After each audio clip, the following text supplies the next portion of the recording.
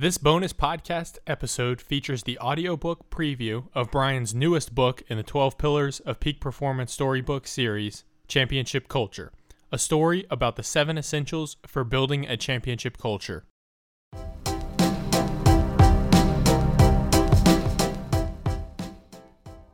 Championship Culture, a story about 7 essentials for building a championship culture. Pillar number 2 and book number 3 in the 12 Pillars of Peak Performance book series. Written by Brian Kane. Read by Brian Kane, Griffin Gum, Matt Morse, Randy Jackson, Aaron Kane, and Jacob Armstrong. Edited by Mary Lou Schuler. Digitally mastered by Griffin Gum. Introduction. After finding out that his flight back home to Dallas from Detroit was canceled, a disappointed, frustrated, and stressed out Matthew Simons is awkwardly introduced to the passenger sitting next to him, Coach Kenny. Matthew Simons and Coach Kenny strike up a conversation about optimal living and the 12 pillars of peak performance while eating together at Fuddruckers. After looking for a hotel room that night and finding out that all hotels in the greater Detroit area were sold out, Matthew Simons and Coach Kenny spend the night at the home of one of Coach Kenny's friends, a former Navy SEAL named Marcus. After an early morning yoga session and powerful discussion about the 15 keys that unlock true mental toughness and an elite mindset, Matthew Simons, Coach Kenny, Marcus, and his 4 SEAL teammates, Chris, David, Kyle, and Adam, are on their way to the Thanksgiving Day football game between the undefeated Detroit Dominators and the undefeated Chicago Bees. They are first going to meet another former SEAL teammate of Marcus's named Cole, who played college football for the current Detroit Dominators head coach Tony Shea, to talk about how the Dominators have become the premier organization in the Professional Football League. After making his bed and hitting the shower in the guest room at Marcus's house, Matthew Simons picked up his phone and saw a text from his wife Erin to call her ASAP. As Matthew Simons was walking out of the room to join the other guys downstairs to head to the stadium to meet with Cole and Coach Shea, he called Erin and she answered. "Hey babe," Matthew Simons said. "Happy Thanksgiving." After a few seconds more than normal and a few more seconds than he had anticipated, creating an awkward silence, she spoke. "Matthew," she said, fighting back tears, "we have a problem." Chapter 2. Decision Time. As I hung up the phone, I could feel a pit in my stomach. I was torn. Should I just go back to the airport and see if I can get on any flights to Phoenix now via standby? Should I call all the rental car agencies again?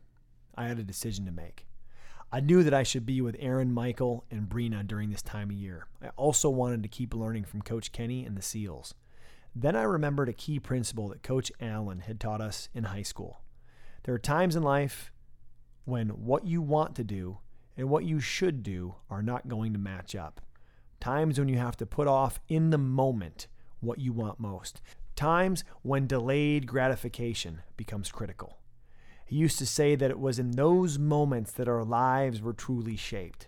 That one conversation, one book, one decision could truly change your life forever. I wanted to be with my family, but I felt as if I should stay where I was so that I could continue to grow. I was becoming more. I knew that if I were going to save my marriage, be the ultimate father I could be, and get myself going in the right direction, I needed to keep drinking from the fire hose that had been the last few days with these elite men. Not only was I having fun, I was learning a ton. When you can have fun and learn a ton, you know you are in the right place. It was decision time. I was going to go to the game, keep learning, and keep trying to call the airlines and rental car companies to see if I could get out any earlier. Chapter 1. The Phone Call. "What's the problem, babe?" "I'm just not sure I can do this anymore," Erin said as she fought back tears and the screams of Michael and Brina on the backseat of her car as she continued to drive from Southlake, Texas to Scottsdale, Arizona. "I'm on my way to my mom's house for Thanksgiving since you won't be home, and I just can't stop crying. I can't believe you aren't going to be with us for Thanksgiving and my birthday. The kids keep asking when they're going to get to see Daddy. What am I supposed to tell them?" Babe, I told you what happened. It's totally out of my control. I can't get a flight. All of the rental car facilities are sold out, and I'm lucky that Coach Kenny had a friend in town, and I was able to stay with them and not have to sleep in the airport last night. I want to be with you guys, and I'm trying to get there, believe me.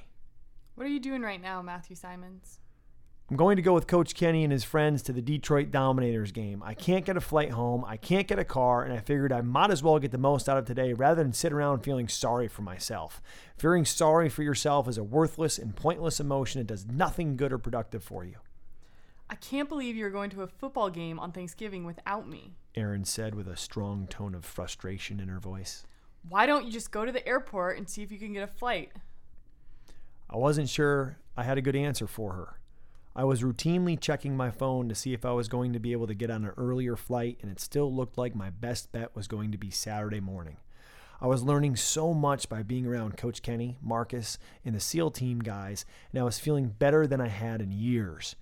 I knew that you became the average of the 5 people you associated with most, and these guys were definitely elite. I was becoming more. I wanted more out of life, and knew that to get more, I had to become more. Yes, I wanted to go be with Aaron, Michael, and Brina, but also didn't want to miss out on what was going to continue to be a life-changing experience with these guys and a potentially great meeting with the Detroit Dominators head coach and an amazing game between the only 2 undefeated teams in the PFL. Babe, I'm working on it. I will call the rental car centers, and I will keep calling the airlines. And if I can get to Arizona or to your mom's house, I will. I love you, and I want to be with you and the kids. I'm so sorry. Trust, I'm doing all I can do. You always say you can find a way or you can find an excuse. Please do whatever you can to find a way to get here. I'm losing my mind. Chapter 2. Decision Time. As I hung up the phone, I could feel a pit in my stomach. I was torn.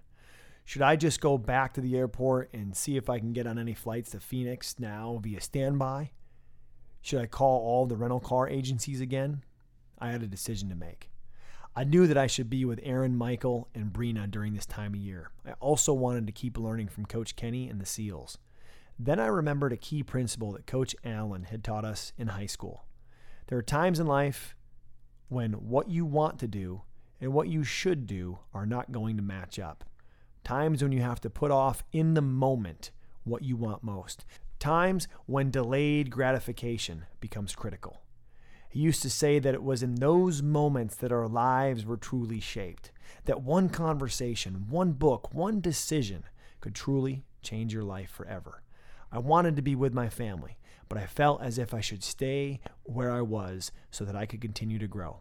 I was becoming more. I knew that if I were going to save my marriage, be the ultimate father I could be, and get myself going in the right direction, I needed to keep drinking from the fire hose that had been the last few days with these elite men. Not only was I having fun, I was learning a ton. When you can have fun and learn a ton, you know you are in the right place. It was decision time. I was going to go to the game, keep learning, and keep trying to call the airlines and rental car companies to see if I could get out any earlier. Chapter 3. Body Language. As we loaded up in Marcus's Suburban to head over to the stadium to meet Cole and Coach Shea, I could feel the energy in the group. There's something special about being around elite performers and elite people that makes you want to take your game and life to the next level. Hey, Matthew Simons, everything going okay with you? Coach Kenny asked. You look a little down. I'm good, Coach. Just wondering how I'm going to get home and see Aaron and the kids. Look, there are those who spend their whole life looking for ideal situations, and there are those who make the situations they're in ideal. Be where your feet are. If you're going to be here, you might as well be here. Let's make the most out of this day and keep the focus on you making the most of yourself so that when you get home, you'll be the best you have ever been for those you care about the most. You're right, Coach. Nothing I can do but be where my feet are, and as we learned about this morning with the guys, stop feeling sorry for myself. Well, Matthew, the first place to start is with your body language.